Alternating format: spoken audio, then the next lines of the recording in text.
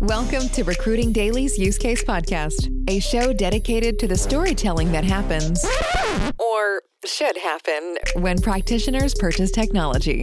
Each episode is designed to inspire new ways and ideas to make your business better as we speak with the brightest minds in recruitment and HR tech. That's what we do. Here's your host, William Tincup.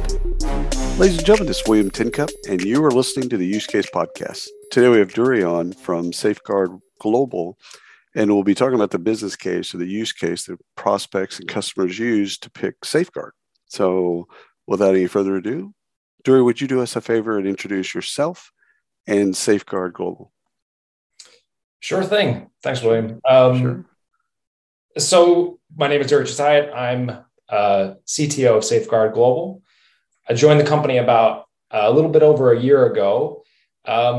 And I think what attracted me to Safeguard is the same thing that attracts a lot of folks to Safeguard. It's the idea that you can build your team anywhere in the world. And that was something that really attracted me. I've had a lot of experience building teams around the world in other sorts of roles. And this particular way of going about it that Safeguard has, it really frees up so much of the, reduces so much friction, gives you a lot more insight into capabilities. And so I was excited to help build out the technology platform that makes that really robust for customers. It's super interesting to me because you would have been one of the recipients prior to this. You would have been somebody that, has a tech team, in 20 different countries. Like, okay, this is fantastic. They're all these are all great. Folks, how am I going to pay them? like, how am I going to? I've got the wonderful, front end developer in Bosnia. Okay, now great, you found them. How do I get money into their hands or services? How do I get them benefits, etc. So you would have been a beneficiary of Safeguard, and now you're helping to kind of build the platform and extend the platform and do all kinds of stuff. So this is going to be a fascinating conversation. Take us into, if we can do kind of not features and attributes, but just take us into what the problem that Safeguard solves from a technology perspective and how you solve it. So the biggest challenge that HR professionals face is one that I think people don't talk about. It's friction. So it's, they need to go through, analyze, they need to understand the talent landscape. They need to understand their own landscape. They then need to recruit. They need to select the people, find the people, bring them on board. Then they need to hire them. There's a whole process of legal and compliance that you need to go through, background verification, all that kind of good stuff. And then you need to manage them. So again, in every country, it's a little bit different. So there's a lot you have to understand about how to pay people, how to manage them compliantly, and all the rest of that. And you need to be able to pay them at the end of the day. So analyze, recruit, hire, manage, and pay. And what our industry has done very well is solve those problems, but in silos, right? So the HR professional has to connect that all together themselves. And that introduces a heck of a lot of friction. And so what Safeguard Global really tries to do is eliminate all that friction, make it seamless within one technology stack. Well, or rather what I should say is our technology stack allows your technology stacks, your systems to integrate and be able to analyze, recruit, hire, manage, and pay anywhere in the world. So it reduces a lot of the friction and enables you to kind of access global talent in a way that you've never been able to do before. And you also, in doing so, you work with a lot of systems of record, the Workdays, the SAPs, Oracles, and some of the larger payroll providers that do global payroll and global services and other types of global things.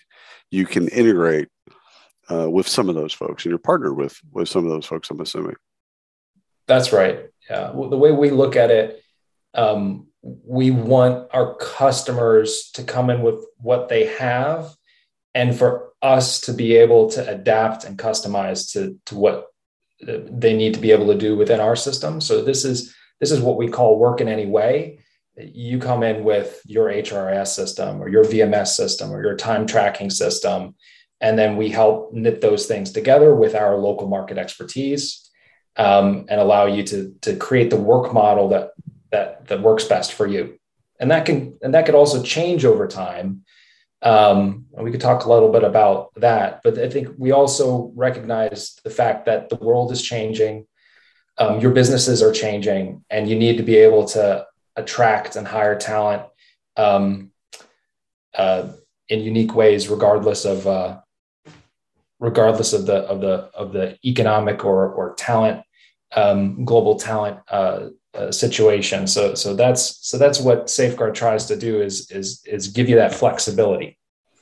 I love that. It's refreshing, actually, to hear, because so often I run into situations where there's closed systems and kind of a closed mentality. So I love that y'all play well in the sandbox with a lot of different folks. I've studied global payroll for years, and I've tried to explain it to people that don't study it. It's as if there's about 10 different business models. So, without using brand names and all that other stuff, it's like, imagine that there's not, if you have employees in, again, Singapore, we'll just use something simple. You have employees in Singapore, there's about 10 different ways to get them paid and be HR compliant. And then it might be even more than 10 at this point. I might be making it too simple. How do y'all look at that? That's different than what you see in the marketplace. How do you look at kind of just structurally either the platform or just your mentality around paying people in compliance, how it's different than what you see in the marketplace? Yeah, I think what you said there, that there's many different ways in which talent needs to be managed or paid within a local environment, right?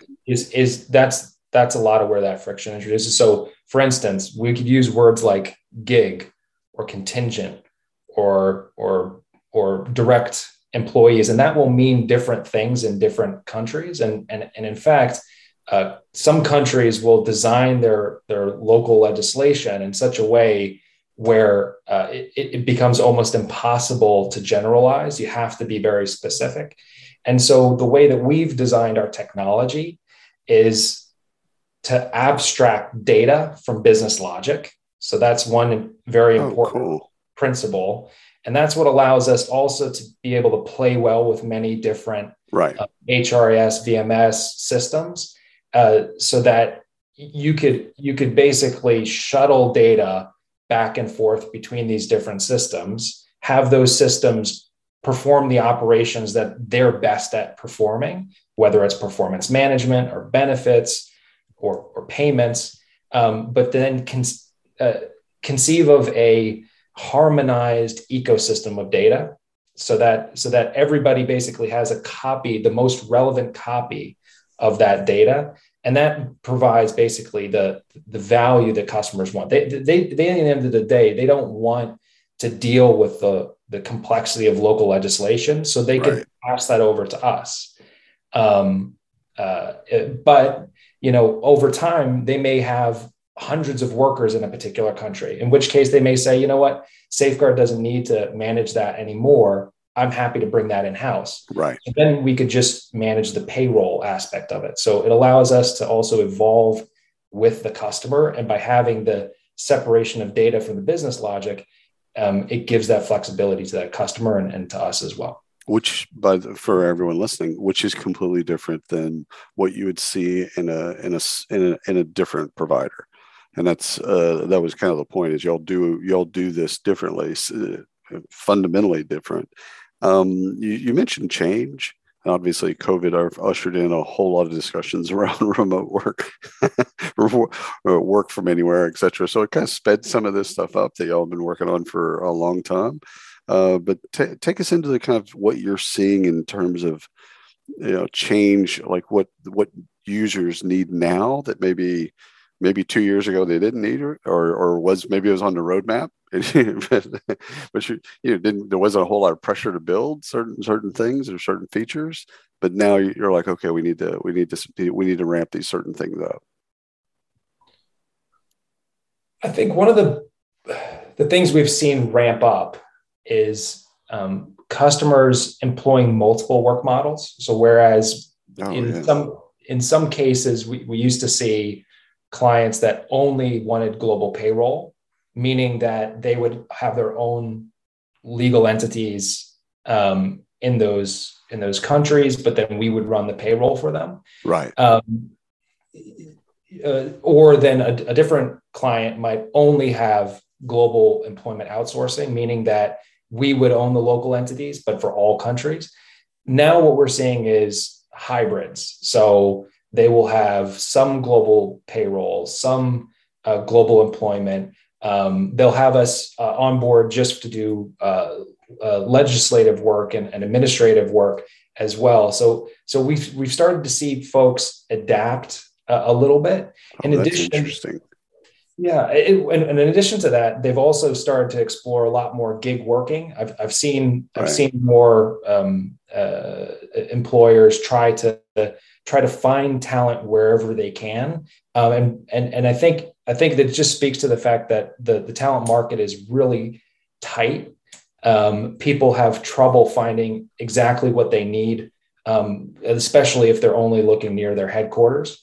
So going global is become kind of a priority for most companies. I love that. And I don't want to assume this, but that's country by country, right? Or does it get more nuanced into like regions and things like that? So yeah, it would be country by country, right. In terms of their particular strategy usually. Right. Because once you have a particular strategy in a country, you tend to have to back that from a legal and compliance standpoint. Right. So you don't necessarily bifurcate. If you were dealing with Nigeria, you wouldn't bifurcate different areas of Nigeria. You'd have the company compliance for Nigeria and then go from there. Okay, I got that. Let's with the platform itself as it is right now, because I know you're going to have your heads down. You're going to do all kinds of fun stuff in the future, which we don't need to get into. But what's your favorite part of when you dug into this? What was your favorite part of the platform? What's your favorite part of the technology as it is right now? It's like asking you who's your favorite kid. I think the way that we make it easy for clients to customize is a key differentiator for us. One of our mottos around here, if you will, is yes, how. So whenever a customer comes to us with a particular ask, our response is usually yes, here's how we would do it. So we kind of have a motto of trying to figure out the ways to make it easy for customers. And I think that the reason why that is the case is because in HR, we don't have lots of standards globally, at least. So if you're dealing with global workforce, by nature, you're dealing with variation. And so you have to build in customizability. You have to design for change. You have to expect that, a law that's on the books today might change tomorrow. So you have to make sure that your system is able to be configured and updated quickly and easily, and to be able to audit all the change that happens in the system as well. So I think that's probably the quality of the system I like best. I love that. Now, the countries that we're operating in, what are they right now? I mean, the number. So we have our own offices, our own legal entities in over 70 countries, and we operate in over 150. Wow, that's fantastic. And the just doing payroll in 150 countries, it's explaining that to folks that they understand the payroll libraries and what goes on. This stuff changes, in seconds. When you're dealing with something that's like 150 countries, it's complex enough to just do American payroll, but to then add on to that 149 other countries, I can't even imagine. Do you see industries where there's just more growth in those industries right now in terms of y'all's model? Well, for a long time, it's been the gazelles. So right. I wouldn't necessarily say an industry, but it's fast growth companies that tend to have ROI attached to people. So basically, the limiting factor for them to be able to achieve the kind of growth that they need to achieve is, can I get the people? And so those are the folks that are going to be stepping out of the standard muscle memory of whatever their current channel is, and exploring things like global employment options. If someone's never done global employment before, and I'm being an HR practitioner, and they've never been down this road, and their company is now exploring it, what are some of the things that they should be asking companies like Safeguard? What's questions that they should ask, or even just thinking about data, like you're about to enter a brave new world. What should they be thinking about? Well, recently I stepped back trying to assess my own learnings from the last year of being a Safeguard. Right. And it came down to 3 pillars.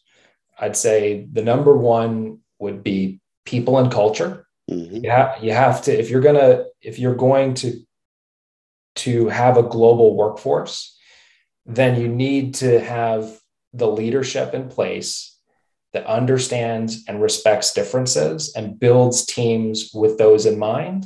So that's a really key pillar. The second thing is really about architecture. So the design of your technology systems will limit how fast you can scale and grow. And that's one thing that Safeguard helps to solve, but there's other ways of doing it as well. And then there's designing the right problem. So HR is such a wide variety of different things that someone could do. So as I said before, you can analyze, recruit, hire, manage, and pay. You've got all these different things that a team could work on.